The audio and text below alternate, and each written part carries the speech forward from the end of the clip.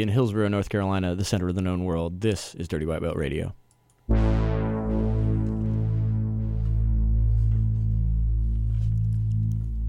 Innovative, often duplicated. When enough people get on the trend, I elevate it, make it way harder for them to follow what I take. It hard to swallow like a lozenge lodged in your trachea.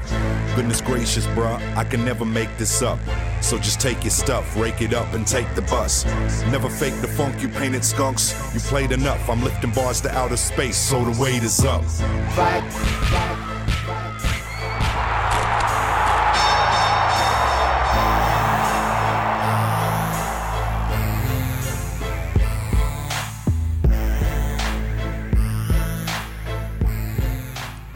Welcome to another episode of Dirty White Belt Radio, everyone. My name is Jeff Shaw. We are coming off the biggest and best iteration of Toro Cup yet. Toro Cup 6 was yesterday, grappling super fights at Triangle Jiu-Jitsu Academy and Cage Side Fight Company in Durham, North Carolina. We are going to break that down for you in the most complete form possible with Pedro Sauer black belt, David Porter, who was the victor on one of the best matches of the day against great grappling black belt CJ Murdoch. We're going to talk with Dave about his match. We're going to break down the entire card with him. You got to watch almost all of it, and we're going to tell you all about the biggest and best Toro Cup yet. But first, I got to tell you how to get a hold of the show. You can always email us at cagesidewhup@gmail.com. We're on Twitter and Instagram. On Twitter at DWB Radio, on Instagram at Dirty White Belt. You can also get at us using the hashtags Dirty White Belt Radio or DWB Radio. So first, I got to tell you some news. And before we get into Toro Cup in the essence, I must tell you what's happening next weekend. I know that everybody's still pretty excited in the afterglow of 22 amazing super fights, but I gotta tell you about an exciting event next weekend. Dominyka Obelenyte, the best in the world, is coming to town for 2 seminars at Elevate MMA on Friday night, February 17th, and at Triangle Jiu-Jitsu Academy on Saturday, February 18th. The February 17th class is women only. The February 18th class is co-ed. You can register online at dirtywhitebelt.com/shop, or you can show up with cash or a credit card, and we will get you in. Let me tell you a little bit about Dominyka and why I'm so excited for this seminar. Dominyka has won double gold at the Worlds. That means weight and absolute. She's won her weight class. She's won the open weight 2 years running in both 2015 and 2016. She hasn't lost in more than 2 years. Whenever you have the opportunity to learn from somebody that is the best in the world at their craft, particularly somebody who is also trained with one of the greatest of all time, came up under Marcelo Garcia, I believe that you should take that chance, especially if you see some of Dominyka's most recent matches, including victories over names like Mackenzie Dern. You're gonna really enjoy this seminar. And so go to dirtywhitebelt.com/shop and sign up, or just show up either at Elevate MMA Women Only Seminar February 17th, 7 p.m., or at Triangle Jiu-Jitsu on Saturday morning, February 18th at 11 a.m. and train with the current best in the world right now. I couldn't be more excited for this, and I promise you that you will enjoy it a lot if you come. And if you don't come, that someone who does will sweep you or submit you with the things that Dominyka shows. So please show up for that. I'm very excited about it. I also want to mention that we have a bonus show coming, if not this week, in the coming weeks. At Toro Cup, we wanted to take advantage of the fact that so many community luminaries were in one space. And so Lourdes Cantu, who many of you know from Chapel Hill Gracie Jiu-Jitsu, now living and training at Great Grappling, did some roving reporter stuff where she and I went around and interviewed a bunch of folks that we've always wanted to sit down and talk with for the program, but just hadn't had the opportunity to corral. And so some of those folks, like Jeremy Orell, who teaches at Great Grappling, have exciting new announcements to make. Some of those folks, like Nico Ball, an MMA fighter, and someone who supports the Terror Kids Project, have really interesting stories to tell. Some of those folks were reacting to the matches, and so we're going to put together a bonus show that weaves all of those individuals together. So today's show is going to be a live breakdown and recap of Toro Cup, the event, including all the matches.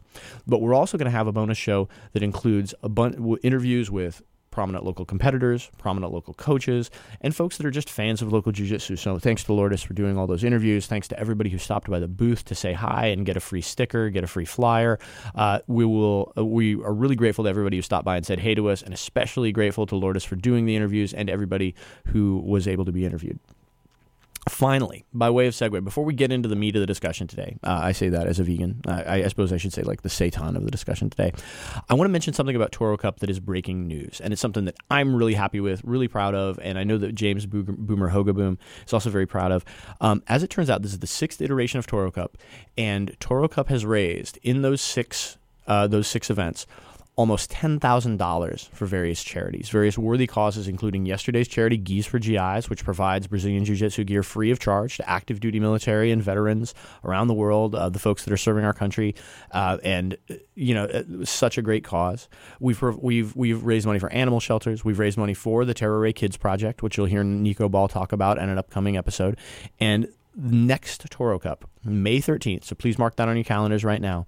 Next Toro Cup, we are almost certain to crack the $10,000 barrier in terms of money raised for local charities. And so that's something like if you have competed at a Toro Cup, if you have volunteered to set stuff up, if you have refereed, John Bagels Telford and Sean Zerio, shout to you guys, David Hall, all the people that have shown up in the past, you have played a role in raising almost 10 grand for some of the most worthy causes around, and you should be very proud of that.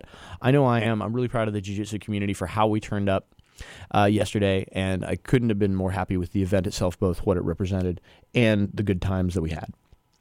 So speaking of those good times, yesterday, as I mentioned, the biggest Toro Cup yet. Here's some numbers to throw at you. We had about 450 people by my count in and out the door. We had 22 matches, the biggest Toro Cup yet, including 4 black belt matches, including 4 women's matches, both of which were the biggest numbers that we've had of those in the past. You can see almost all of these matches on our Facebook page. We recorded, I think, 19 out of 22 and have posted most of those. So if you go to facebook.com/CageSideRadio or search Dirty White Belt, you can see some of those matches. And one of those matches was a black belt match. One of the 4 black belt matches, one of the most exciting, was between CJ Murdoch, prominent show guest, tremendous grappler, great fixture on the local and national grappling scene, and my guest today, David Porter, Pedro Sauer black belt, and a winner at yesterday's Toro Cup. Dave, welcome back to the show. Thanks for having me, Jeff. Glad to be back. Our featured interview today is brought to you by Toro Brazilian Jiu-Jitsu Company, featuring the best gis, rash guards, shirts, fight shorts, and all other products for Brazilian Jiu-Jitsu. Toro BJJ is the best company to support for your grappling needs. Additionally, Toro BJJ does a lot to support our local community as well, and it's important to support those who support us. You can check them out online at torobjj.com or in person at 124 Lauder Road in the location of Cage Side Fight Company and Triangle Jiu-Jitsu. Thanks to Toro BJJ for supporting this featured interview. So let's get right into it. I want to talk to you a little bit about, let's get your match out of the way, because I figured that we can break that down, and then you and I can talk about all the rest of the card. Now, I know that this is something that was a lot of people were excited about. There was a ton of buzz about this match because both you and CJ are elite competitors, and you had never grappled each other before, not even in training. Is that right? That's absolutely correct. We've trained in the same building on at least 3 occasions that I can recall, and then also, you figure we're U.S. grappling referees. We'd sometimes have the opportunity to potentially even do no-gi. I know CJ wasn't doing a lot of no-gi for a while, but just never happened. Never crossed paths in that sense. But to give you an idea, CJ's somebody in the community that I've looked up to for so many years. When I was a struggling up-and-coming blue belt with no real instructor above me, and I was in the military, I would go up to New Bern every so often and train at Jerry Moreno's academy. And that's where I met Dan Sandlin and Matthew Mezzer and all those guys. Stevie Linton, shout out to him up in Philly. Jamie Pickett. I mean, killers were coming out of there. And here I am like, oh yeah, I think I know like some vocabulary to this jiu-jitsu stuff. And I would just get tooled up every time I went there, and it was beautiful. But never had a chance to grapple with CJ, and just watched his progression from, I think he was a purple belt then, and then shortly thereafter got a brown belt. And by the time I was a purple belt, he was already a black belt. And just, every U.S. grappling event came in contact with him. Just such respect from everybody who has ever talked a thing about CJ. They just love him. And you can see it on the mat. He loves jiu-jitsu. And what he did with the Tererê Foundation and, going to Brazil and just upping his game so much every day. I knew that eventually if we had the opportunity to grapple, it would just be incredible. And sure enough, I mean, it was. Yeah, the match definitely lived up to the anticipation from my perspective. And as you mentioned, CJ has a ton of respect throughout the competitive scene. Like there's, you and I both know a lot of guys that love jiu-jitsu. Nobody loves jiu-jitsu more than CJ Murdoch. Nope. Nobody. And nobody trains harder and nobody is more dedicated. And so this is sort of what Toro Cup is for, right? When you have guys like yourself and CJ, of whom that is true, but somehow they've never managed to face each other. These are the kind of matches that people want to see, the kind of matches that we want to set up to have the opportunity to have high-level practitioners put their skills on display. And so one thing I want to mention is, like, why don't you talk us through the match first, and then I have a couple of questions that are specific about your preparation. Sure. Since it's important to discuss this, I think when I was getting ready for this, you said we'll talk about the preparation later, but I mean, I had a lot of emotion invested in this because I love CJ and I love his game, and he is almost impossible to train for. But to that degree, I mean, if you think I'm a one-trick pony and you think like all I have is Darce chokes and all you train is Darce defense, like I have some other options too. And I'd like to say I've diversified my portfolio, right? I have a decent number of other things up my sleeve. But that's the thing. We both have such crazy, crazy games, and you never know where it's going to end up. And I don't know anybody that can replicate what he does or anybody who's going to truly replicate what I do. And therefore, it's going to be crazy, right? We know that. So going into the match, I just had to kind of clear all the doubt in my head. Man, this guy is so much more experienced. He's got all these cool, nifty tricks. And plus, he's going to have all this coaching there. He's going to have his brother. He's going to have Caitlin Huggins. I mean, his girlfriend is better than I am. So it's like, man, this is going to suck for me. Caitlin's better than a lot of people. Yeah. It's like, man, he's going to have all this support, and I'm going to be there with my friends that are cheering me on. But I don't necessarily do well with coaching to begin with, but it's just there's a lot of pressure. And then just at the start of the match, he immediately does this really slick foot trip right into the meat and potatoes of taking the top game, like taking advantage of position. And I'm defending arm locks and kimuras at the cyclic rate. I mean, CJ was just going and going. And a few of them he did from distance. He launched himself into this flying kimura trap. I barely got out of it. Every single submission I barely got out of, to the point where I can hear Jeremy from the side coaching CJ on one of the straight arm lock attempts from this kind of like a pseudo mount where I had a foot trap, but CJ is really high up on my chest. And I could feel my elbow starting to lock out and my hand is coming off at the top of his head, and I had to make a move. And, CJ at one point, when he was going for another flying kimura, he elbows me in the face, and it's cool. Stuff like that happens. It's not MMA. He wasn't trying to do it. He stops for a split second. I wipe off my nose. It's fine. He gives me a nice big kiss on the face, and he's like, keep going, brother. And, it's all that's mutual respect, and we love each other, and it's cool. But then, the match continues, and there was just this one little thing where he did a back step to clear one of my hooks. And when he did, I reached up with these gorilla-like arms of mine, grabbed the back of his belt, and I just tethered myself to him, put in another hook, kicked out his feet, and ended up on the back. The back attack ensued with a body triangle, and I don't necessarily do the body triangle like a lot of people. I don't leave it over the hips. I like to hike it up over the ribs. First off, because I have a very long inseam, so I might as well use the length of my legs to my advantage. But secondly, because I feel like it hides my foot better from if they were to step over and take my body triangle to the wrong side and attack that foot lock. So I had a little bit of success with that at a U.S. grappling event in black belt back in September too, where I was in a body triangle and they fell to the other side and started trying a foot lock, but it's not working because of the angle. So from there, there was some part of the match that I have to preface by saying prior to, and I want to kind of get into that when we talk about some of the other matches, but CJ and I were in the cage leading up to the match, and we're watching his brother Josh roll. And he had an incredible match with Anthony Elbert. Well, one of the things that happened in that match, and I'm just going to briefly allude to it because it's important for this story, is that CJ was mentioning, hey, do this, Josh, do this, the thing we worked on. And it was this specific escape to a bow and arrow choke. And instead of just like lifting the elbow up and over the head and getting head to the mat and doing what I would consider a very orthodox approach, they were almost like rolling into the choke and then at the last second unwinding it. And it was very, very explosive and awesome at the same time. And I want to start practicing it. But I took mental note of what happened and exactly what CJ was saying. He's like, yeah, we always do this when they do that. So I'm like, oh, okay.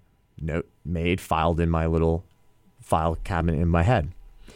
Fast forward to the point in the match where I'm on the back and I can see CJ is starting to get away from me and he's about to do this thing he just described and I had just seen a few matches earlier. So I hunkered down and just kind of rode the wave and we ended up in this belly down position. And having trained under Master Sauer and having so much respect for the old school style of jiu-jitsu, I watched almost every single one of Master Rickson Gracie's documented matches. And he's very, very good at taking the back, using his hips to drive into his opponent's back, and it opens up the chest and neck and allows you to sink in your chokes. Well, the choke I had on CJ wasn't a good choke. It was not even 50% of a choke. He was doing the best job he could at keeping my grip high and almost like across his face. And in order for me to sink it, I knew I had to get his chin up. So when fortunately for me, knowing that insider information of his approach to that defense, ended up in that belly down position, I saw that there was an opportunity. Okay, now I'll drive my hips, get his chin up, and get this clean submission. But unfortunately, CJ has this reoccurring rib injury that I didn't even know about. Apparently, some other people that are closer to CJ knew of it. I talked to his brother. I talked to some other people, and this is something that happens and has been bothering him for quite some time.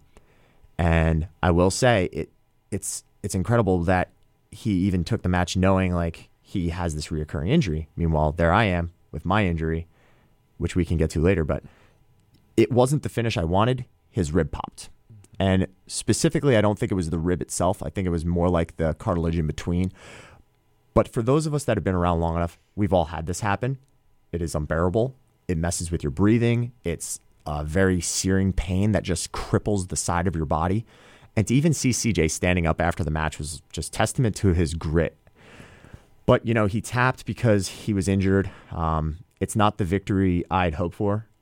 If I was going to get any victory at all, I would rather it's not due to something like that. And I really don't count it in the books. Mm-hmm. But I'm very appreciative of the fact that CJ gave me the opportunity to even just step on the mats with him, knowing I had just come off of an injury of my own, and he had every opportunity in the world to attack my injured arm. That was not a piece of information that I was hiding from the world at all. It's very well documented. I was hurt, chose not to drop the match. He took the match and never went after it. He's a complete gentleman and wanted to win cleanly as well. And that's why after the match, I got very, very emotional because this is a guy I've been looking up to for years. He's a hero of mine, very well respected through the community and probably more respected by me than anybody else. And I hate to see it end like that, but man, all the way up until that point, just the transitions, the near submissions, the pace at which it was going, the contact involved. I think it was an amazing match. I just wish the ending was a little bit more clean, but otherwise, man, so much fun. Yeah, neither you nor CJ is the type to make excuses for anything, and like, of course, nobody's 100% all the time, and so it was unfortunate. It was really, it was a real bummer that happened. You know, I know that's not something you wanted to happen. Obviously, the people that you know, the CJ's folks didn't want that to happen either. It was hard to watch.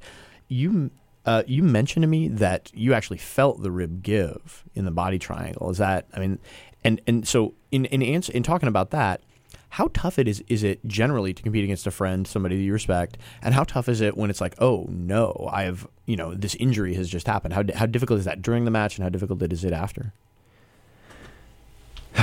Man, where to begin? Having grappled Sean Zorio twice, Bagels twice, Cody twice, you know, it's like, I really love all these guys because we're all U.S. grappling refs.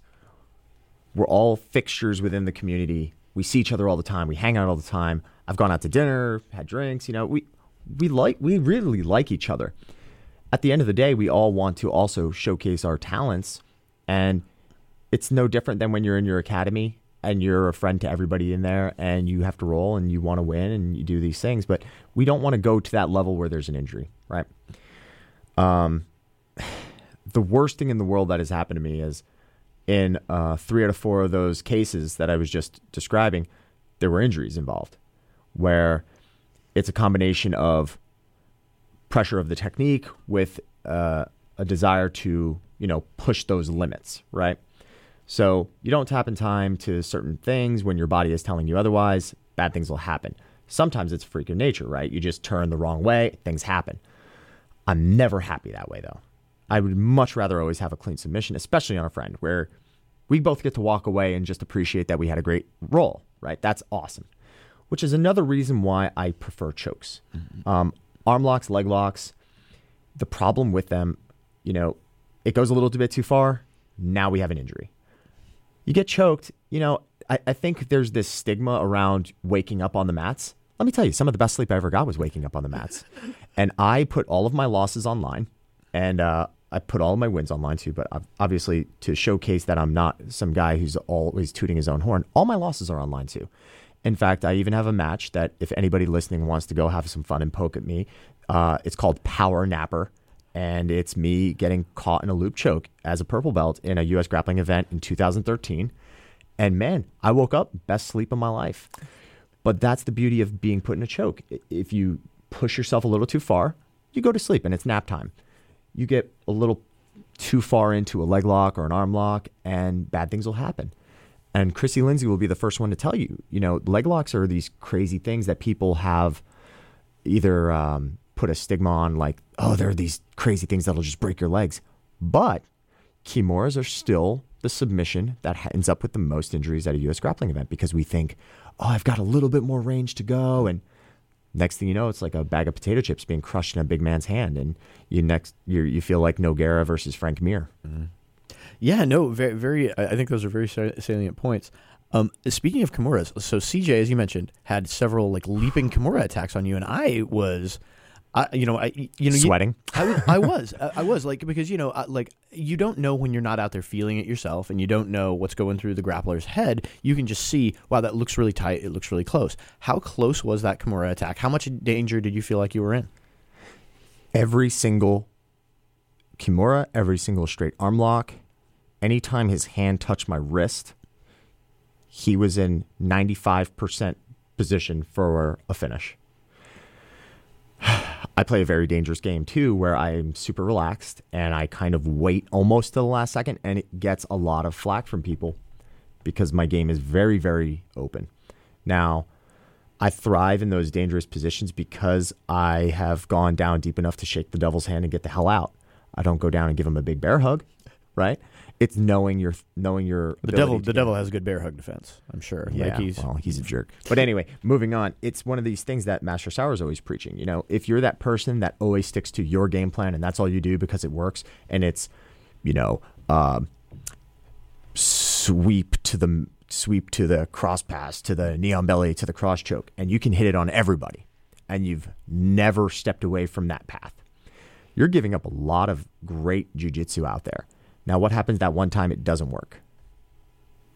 This is where it gets crazy because you've developed such a fine-tuned thing that you can do it on so many people, but the one time you can't, you're just a sitting duck. Mm-hmm.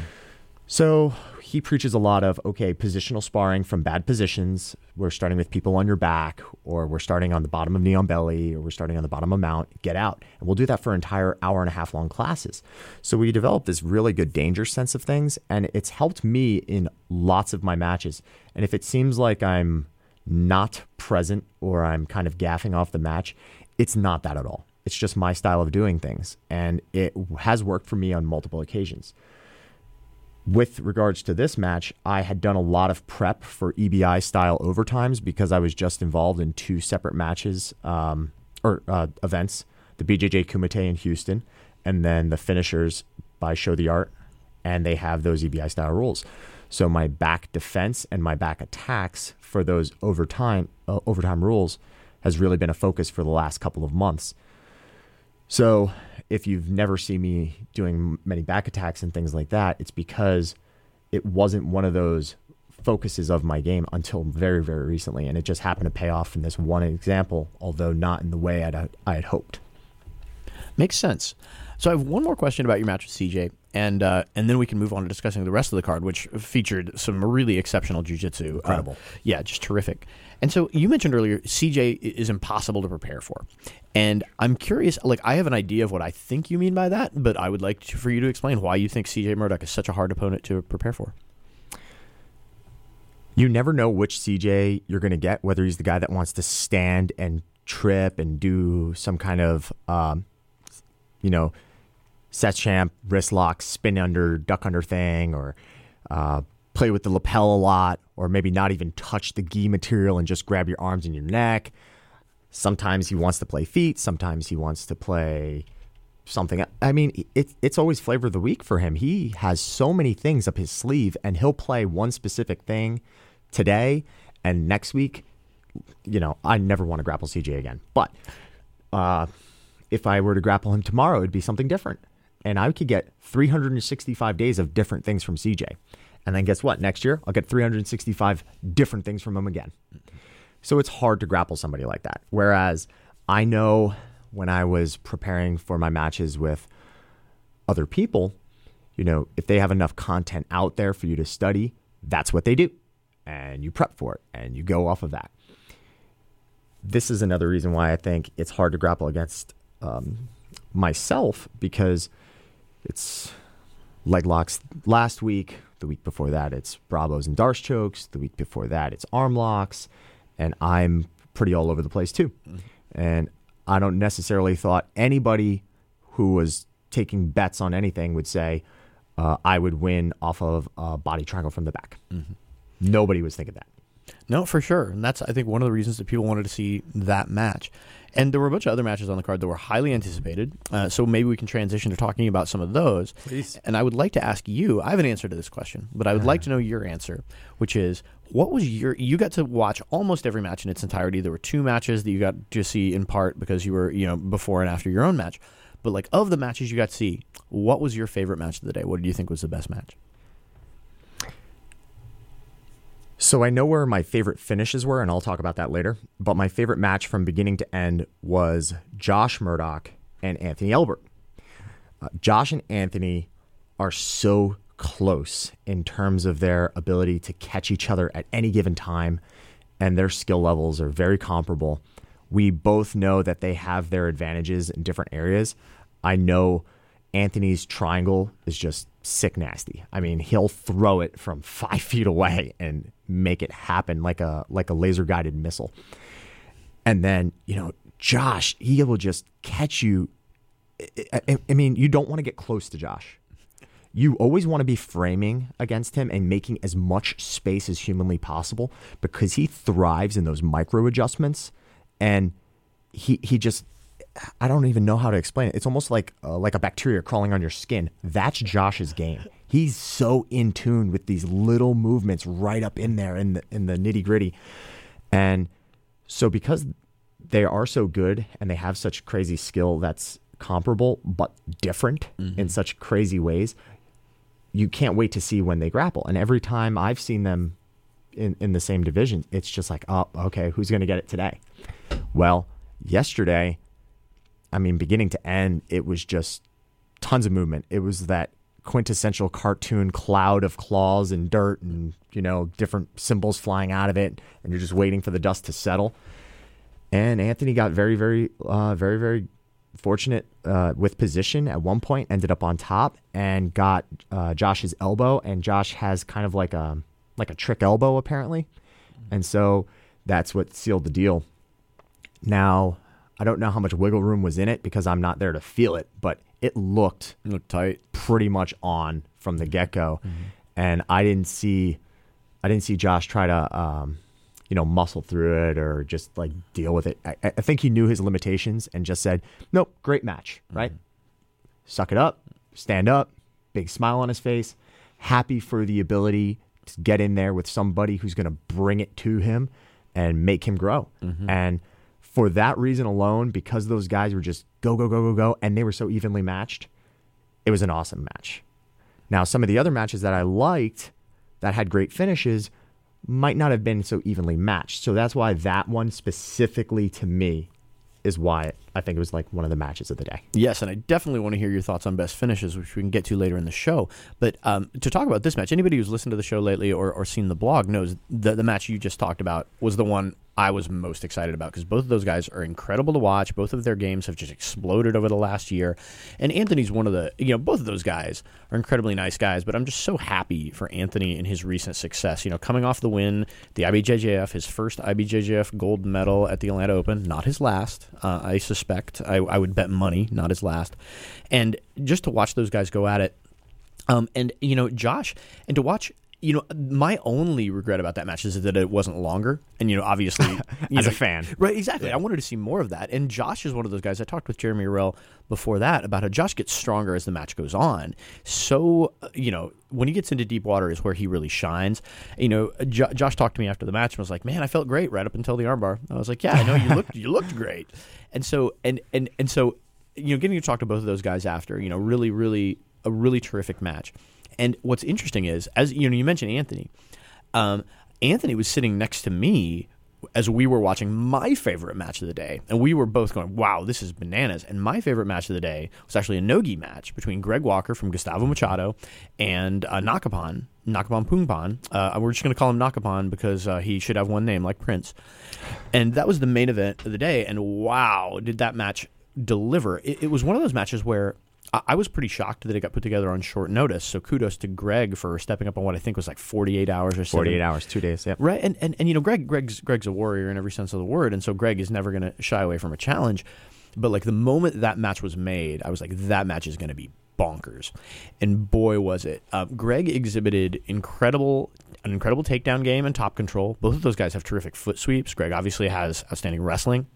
For most of the submission-only round, and so for those of you who aren't, most people who listen to the show are familiar with Toro Cup rules. If you're not, we start with the submission-only round where, there are no points. You either tap or you don't. If you get through the timed submission-only round, then they go to a 5-minute points round. Then if you get through the 5-minute points round, then we go to first to score. Without any advantages, it has to be points. And so for most of the for the sub-only round, featured Greg on top, working to pass, and Nakapan exhibiting incredible guard retention that, I don't know how he was able to recover his guard from some of those spots, but, well, I guess he's Nakapan. And Greg working to pass, and Nakapan hunting submissions from the bottom. And for the most part, that was how the story of the first match, and just really terrific skill and technique from both guys, really terrific pace from both guys, because there was constant attacking, constant pressure from Greg, constant attacks from Nakapan. No finish ends up happening. And this is what's glorious to me. So it gets to the 5-minute points match, and it's a tie score, and 0-0. Nakapan is a pulling guard, Greg on top working to pass. Gets to be about a minute left. And all the Beta Academy folks, and shout out to the Beta Academy folks who went 3-0. We'll talk about them in a second. Telling Nakapan, man, you got to go. You got a minute left. Got to make something happen. And Nakapan goes for a sweep series, which exposes Greg's back. And instead of choosing to attack the back to get the points, Nakapan ends up going for a finish and securing it with about 20 seconds to go. And it was bonkers. Just incredible skill and technique, incredible action, nonstop excitement the whole time. You can see this match in its entirety on our Facebook page at facebook.com/CageSideRadio. And after the match, I had to ask one of the competitors. So, kudos to both guys, first of all. Both guys showed up in a big way. Both guys performed exceptionally well. It's one of those matches where there was a winner, but nobody lost. And so I got to talk to Nakapan about it, and here's what he had to say. Yeah. So Nakapan, that was a crazy match. Greg Walker had such good top pressure, and you guys were back and forth. Could you talk me through the finish, what you were thinking, and what wound up happening? Yeah, I mean, first, hats off to Greg Walker for taking the match to the last moment. And, man, he is tough. He's been competing a lot. I've been watching him on video, so I knew he was going to be a formidable opponent. He's good at wrestling. Unfortunately, he got into the time period, which is definitely his strong suit. And it's as we get down to the last 2 minutes, I thought I was losing. He was definitely holding me down in the guard. So all of a sudden, I threw my hips up. I've been training a lot of triangle from the back, like head and arm positions, because you're doing a lot of EBI rules. So a lot of times you start from the back is a good place to get to. And somehow, like muscle memory, my leg got over his shoulder and it ended up in the position. And man, we were 30 seconds left. I underhooked his leg, and I just had to go for it. And I was fortunate enough to get the tap. It was interesting because you were in the points round, and when you had that access to his back, I thought you were going to try to take the back to get the points, but you just ended up going straight for the submission. Was that a conscious thought process strategically, or just take what you thought was there? Well, yeah, I took what I thought was there. Also wanted to take it back to jiu-jitsu, which is we're trying to end the match, And so, been doing these other formats, good thing U.S. Grappling do these submission-only tournaments, and Toro Cup to put these awesome formats on. And, going to the submission-only, brought me back to doing, old-school jiu-jitsu. So I was like, all right, how do we put an end to this situation? And, somehow we got there. Mm-hmm. So you got to be pleased with, you had two other Beta Academy folks compete. Lori wins her match on points. Isaac wins his match. As an academy, you guys did really well today. We really love to, we love jiu-jitsu. We love training. We love martial arts. We do a lot of Muay Thai too, all kinds of martial arts. And, we're lucky enough in D.C. I got a lot of people who are really dedicated to the art, and they want to train a lot, and they happen to be there a lot of times, and they're my training partners. So, this is a very happy moment for us, and, we're not going to stop here. We're going to work harder, and next time we put on another event, we'd love to be here and support it and, do our best. Congratulations, Nak. Thank you so much, man. Yeah, so you could hear the excitement in Nakapan's voice there, and that's sort of the high. He's a positive person anyway, but that's sort of the high you get about wow, we just had a good day for a variety of reasons, and that was my favorite match of the day. I understand you got the opportunity to watch it as well, and Nakapan was smiling the whole time. Yes, indeed. But what's better than doing jiu-jitsu, right? What's better than doing jiu-jitsu? Nothing. So you mentioned that you had some favorite, in addition to a favorite match, you had some favorite finishes. Yes. And I would like for you to run down some of the finishes that most stuck with you after yesterday. So first off, I got to talk about Andrew Bittner from Gracie Raleigh.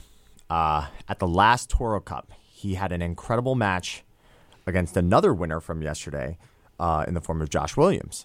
Now, Josh Williams just won his, I think, fourth Toro Cup victory. I think it's his fifth, actually. Which also secured him this really nice honor of being the Toro Cup no-gi world champion. So, first, before I even begin, holler to Josh Williams for that. Awesome work. But Andrew Bittner in that match with Josh Williams displayed a lot of different holes in his game. And although he's got some incredible talent down by him, he still hit me up for some constructive criticism and feedback, because Andrew is one of those guys that is in love with jiu-jitsu and has no problem getting a second, third, fourth, fifth opinion. And I don't even know how far down that list. So I know he didn't come directly to me, but he did end up hitting me up and saying, hey, watch this match. Tell me what you think. I gave him some feedback. He got that and all the feedback from his instructors and a few other sources. And just to watch him come in, and shout out to Miles Bell for taking the match on short notice against a much larger opponent.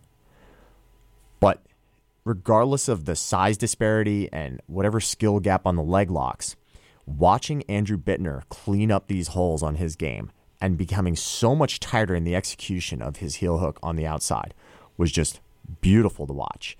So, it was, I believe, the fastest submission of the day. Yeah, definitely. I didn't have any doubt that Andrew would eventually get a hold of a leg and secure it if that's what happened. But it was more the analytical way of how he got it that I was watching. The fine-tuning adjustments of how he was controlling the knee line and pulling himself in. Incredible finish.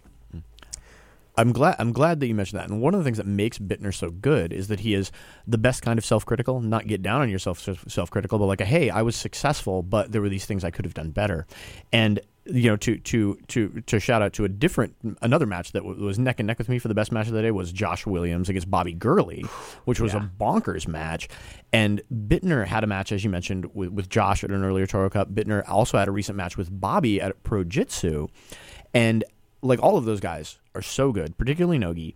And the Josh and Bobby match was bonkers, incredibly entertaining to watch. Back and forth battle between two titans. Both guys were exhausted after, which was rad. And that sets up a rematch between Josh and Andrew, which I am really enthusiastic about for the next Toro Cup. I'm stoked too, especially if Andrew can continue on this path of cleaning up some of these holes. It's going to be a way more competitive match between him and Josh a second time around. Now, Jason Wingate, Bumpkin. He had an incredible match with Daughtry. And Bittner's coach, by the way.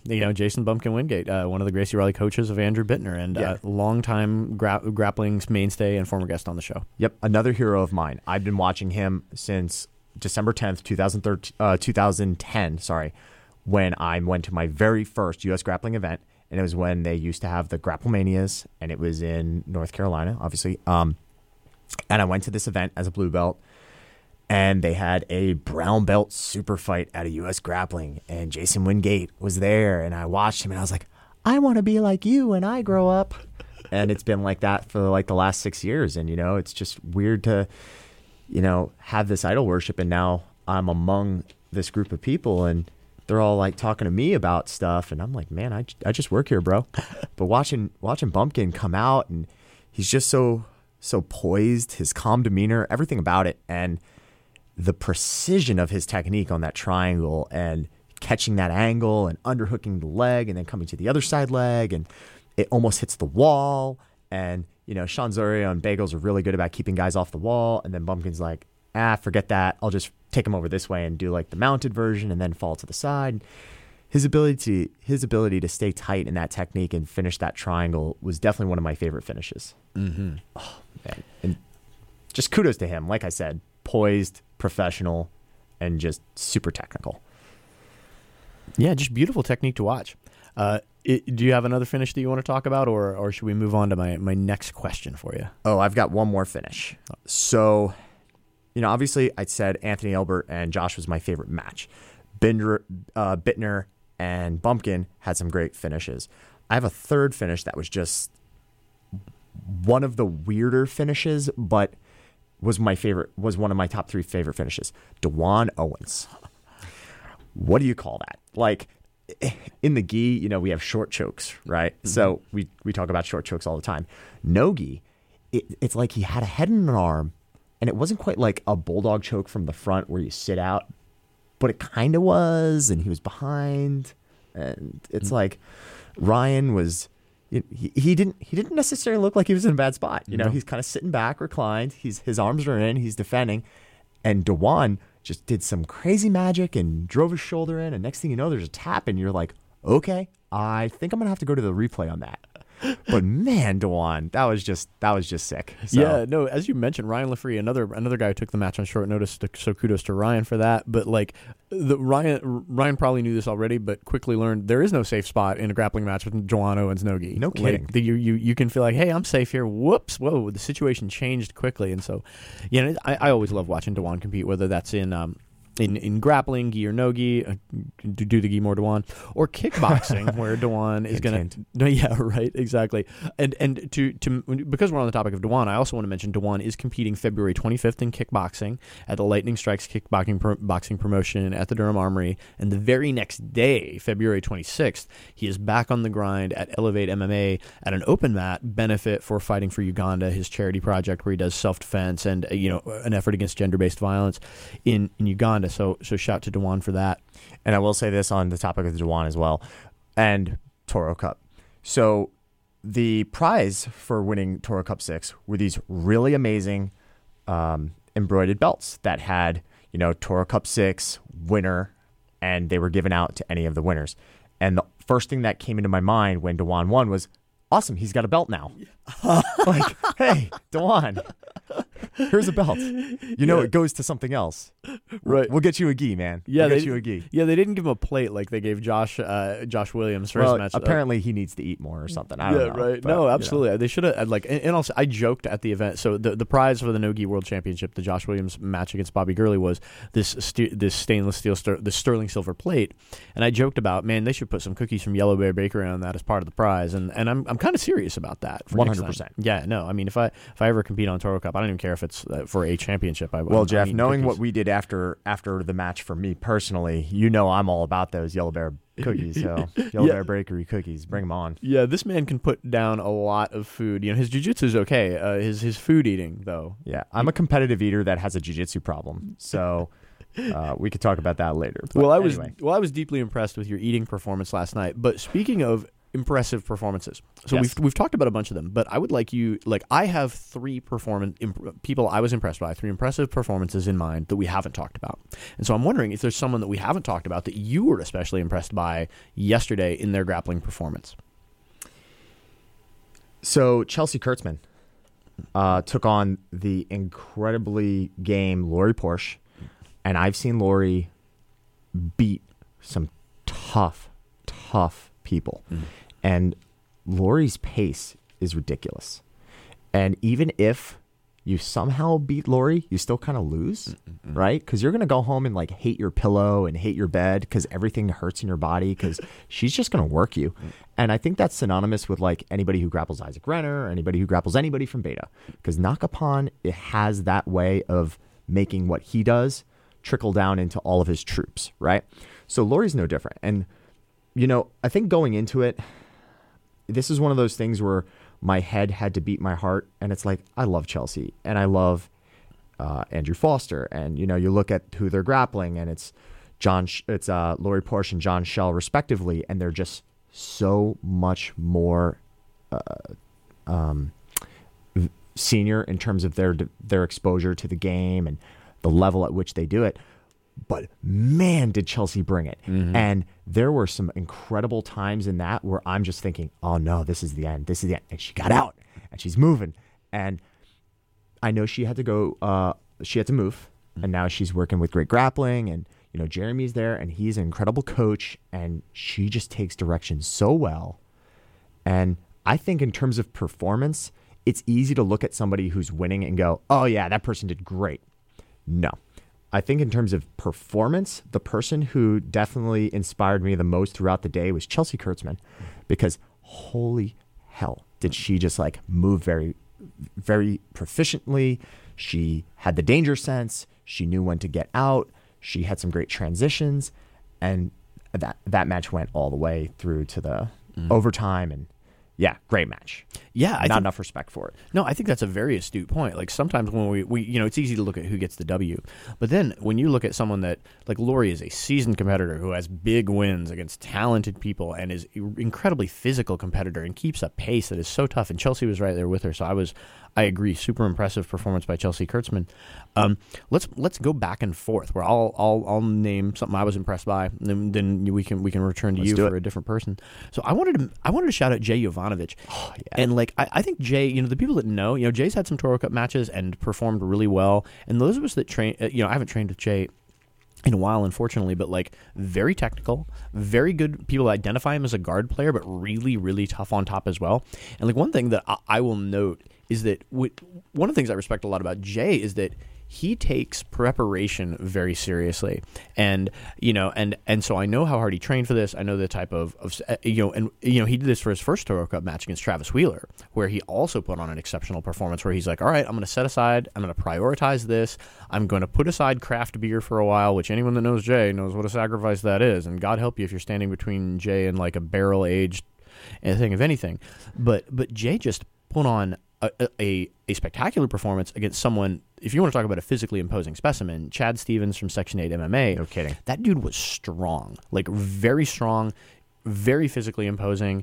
And Jay just did his jiu-jitsu, got on top, wound up working them out, did what we call cooking him all out, where it's like, all right, I'm going to maintain my position, and I'm going to maintain and stay on top until he was able to secure a really slick Ezekiel choke for a finish. And like, so I was Ezekiels are so hot right now. Yeah, right. I feel like we should have like a techno backbeat for that. But yeah, so terrific performance by Jay. It's always nice to see, you know, in jiu-jitsu and in life, unfortunately, putting in the hard work and doing all the right things does not always generate you the right result, and that sucks. It sucks to see somebody train their butt off and like not, but it's really rewarding when you're like, all right, when you see somebody train really hard, do the right things, work their technique, and get the result they wanted. So I was really happy to see Jay Jovanovic from Pendergrass Academy perform so well. Piggybacking on that, hey Jay Jovanovic, you know that Ezekiel doesn't count unless you do it from the bottom of Mount. all the white belts that are listening that saw that UFC fight with the Nogi Ezekiel from the bottom of Mount. Yeah, if you're a fan of the UFCA, you know, like, you got to do it from the bottom of Mount. Yeah, right. Next Toro Cup. So don't worry, Jay. We'll teach you how to really do it. It's yeah, cool. You have to do it on Toro Cup 7, or else you don't get a mention. No, awesome work. So any other performances that stood out to you as impressive? Yeah, I definitely said it before. Andrew Foster and John Schell. I think, if anything, people would be in the camp of, Andrew Foster is going to catch a very quick Darce and win, or John Schell is going to grind him out and beat him in the deep water. Mm-hmm. And it was funny because, Andrew was setting up some really, really nice attacks. And I've worked with Andrew so many times, and I know how he has these incredible setups, and he just doesn't have many opportunities to showcase them because he doesn't compete that often. Whereas John Schell, as we mentioned when we were talking about Lori and Chelsea before, very, very seasoned, has been out and literally just had an MMA fight like a few weeks ago. Mm-hmm. And guy comes in, black eye, he's training hard every day. And he comes in and just like, man, talk about darsing the darster. Mm-hmm. He caught a very, very clean darce on Andrew Foster. Now, I'm not going to sit here and play like armchair warrior and quarterback from the sidelines and say, you could have done this differently. Man, it was just very, very good. I don't have enough to say about John Schell's ability to recognize threats, move away from them, respect Andrew Foster's game, and then see his opening to counter and catch the darce on Andrew. That was really impressive. I mean, watching that was just testament to John Schell's veteran status. Mm-hmm. Weather the storm, come back, counter-strike. Mm-hmm. Beautiful performance. Yeah, a terrific match. And you mentioned that you have a more diverse game than people give you credit for, which I think is true. But also, people should listen to your opinions on the darce choke. And if you, we mentioned this a couple times also, but Dave has a new DVD out on the darce choke, bringing back the Bravo. You can get it through the Lanky Fight Gear website, which I believe is lankyfg.com. Correct. And so I just got it. I am super stoked to check it out because I have these little T-Rex arms, and Dave assures me that even with my stubby little vegan arms, I will be able to darce people. And to take it back so we can take it forward, I was really impressed with John's darce as well. And from my less educated perspective, definitely looked slick. And I was really impressed with Andrew as well. Andrew did, as you mount some quite good attacks, but John is a relentless competitor. Yeah. And so, yeah. Now, because Andrew does know the mechanic very well, he also knows when it's a good catch. Mm. So when I saw John Schell wrist deep on the locking side of the mechanic, I once again had to get worried. It's one of those things where when we were trying to pick who we thought was going to win every match, and I'm going down the list, and I had to go with my heart over my head, and I'm like, man, come on, Andrew Foster. And you don't want to root against John Schell because he's my buddy too. No, man. But you just know John has a pretty decent advantage going into that based on the experience and exposure. And those are some of my favorite matches to watch too. It's difficult for me to watch my friends compete sometimes because I get nervous for them, particularly when there's injuries involved. But that is the type of match between friends that I really like, where there's obvious mutual respect, where both the guys are going to come hard and give you whatever they have, and whatever happens, there's going to be respect afterward. And so the behind the scenes stuff that goes on is incredible. Mm-hmm. So following the match with Andrew Foster and John Schell, they both came back up into the cage, and they were sharing mechanics. That's awesome. Right after the match. I mean, they're both still sopping wet from their match, and there they are 2 minutes later, and John was the one who got his hand raised, and Andrew's helping him with some little catch detail, and then John showing him some detail, and that's the beauty of it. It's what it's all about. There's no animosity. It's what it's all about. So I have one other performance, and maybe one more if we have time, that I wanted to shout out. And another guy that took a match on very short notice was Kenneth Brown. Now against Chico Santiago, who's a huge American, and just a very physically imposing individual. And so a lot of people know Kenneth Brown from his instructional videos on the internet, which are quite good. I also got the chance to see him compete and watch his matches and ref his matches at US Grappling, and so I'd sort of seen his game. In addition to having seen him online, I had the opportunity to see him work his game in person. And the game, the adjective that I'm looking for is just smooth. Kenneth Brown's jiu-jitsu is smooth. And even though he's a very large person himself, he's not using force. He's not forcing stuff. He's making incredible transitions. Ends up just and when I saw, the physical difference between him and Chico, Kenneth Brown is not a small man. But Chico looks like filled out. Yeah. Oh man. He's eating his Wheaties. Yeah. Right. Exactly. And yet Kenneth Brown's really slick, smooth jiu-jitsu, particularly from half guard, ended up like he had an answer for everything, and for that to happen, A, against an opponent that he didn't know he was competing against 48 hours before, and B, to be able to implement that against an opponent who was physically dominant was incredibly impressive. And Kenneth Brown never looked in danger during the match. Looked like he was falling asleep. He always does that. Yeah, and I mean, and that's what I love is like the sort of cerebral aspect of jiu-jitsu is a series of questions and answers where like, here I am, by trying to pass your guard, I'm asking this question. Okay, I have an answer. Here's me going to my half guard. Here's me sweeping, getting on top, ending up taking the back and finishing. And I knew that Kenneth Brown was an excellent practitioner just from observing him. But this match, I think, really answered the question like, why is he so good? Which is he is a step or two ahead. Of all the people on the card, you have 44 competitors on the card. I can identify with Kenneth Brown's approach to jiu-jitsu more than anybody else. And having gone to one of his seminars a few years ago, having grappled him at Pure Performance in Maryland a few years ago, and then ultimately having a match with him this past October as a black belt, which was very eye-opening for me to compete against somebody who's just as relaxed and comfortable in these very bad positions and then is always thinking. And, he got the win in that match against me. And I know I'm not a heavyweight, but I identify as one with my stomach. But, Kenneth Brown really is a technician. And I have had a match with Chico at a U.S. Grappling, and it was a 15-minute war where I came out of it feeling like I was in a car wreck, which I was 4 days prior to the match. And it was just like the second car wreck. Man, Chico is Which car was bigger?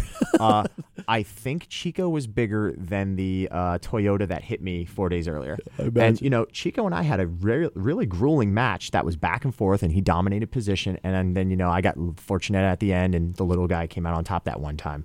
But with Kenneth Brown, I never felt like I could have gotten ahead. It was one of those mutual things where, he was respecting my half guard, I'm respecting his half guard, and then I try a triangle and he just kind of like, and the triangle's gone and now he's on top and then he's on the back and then I'm getting armbarred and it's like, oh man, Kenneth Brown, you're so good.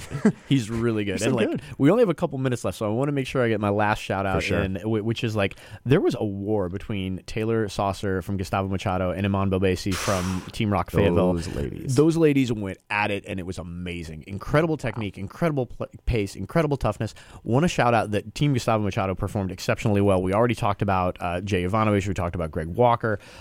Taylor just, you talk about weathering a storm. Iman was on top for much of that match, really pursuing the pass aggressively. Taylor's guard game and recovery was incredible. She ends up finishing Iman with a really slick guard series, and I think it was an armbar from the triangle position. Correct. Yeah, and just I was so impressed by that back and forth match, by the toughness and the technique and the tenacity of those two women, and so definitely wanted to shout them out.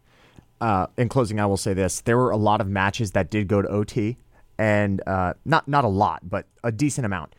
And it's incredible when you look at who did well in that first regulation period and how sometimes just the overtime itself can mentally get to a competitor.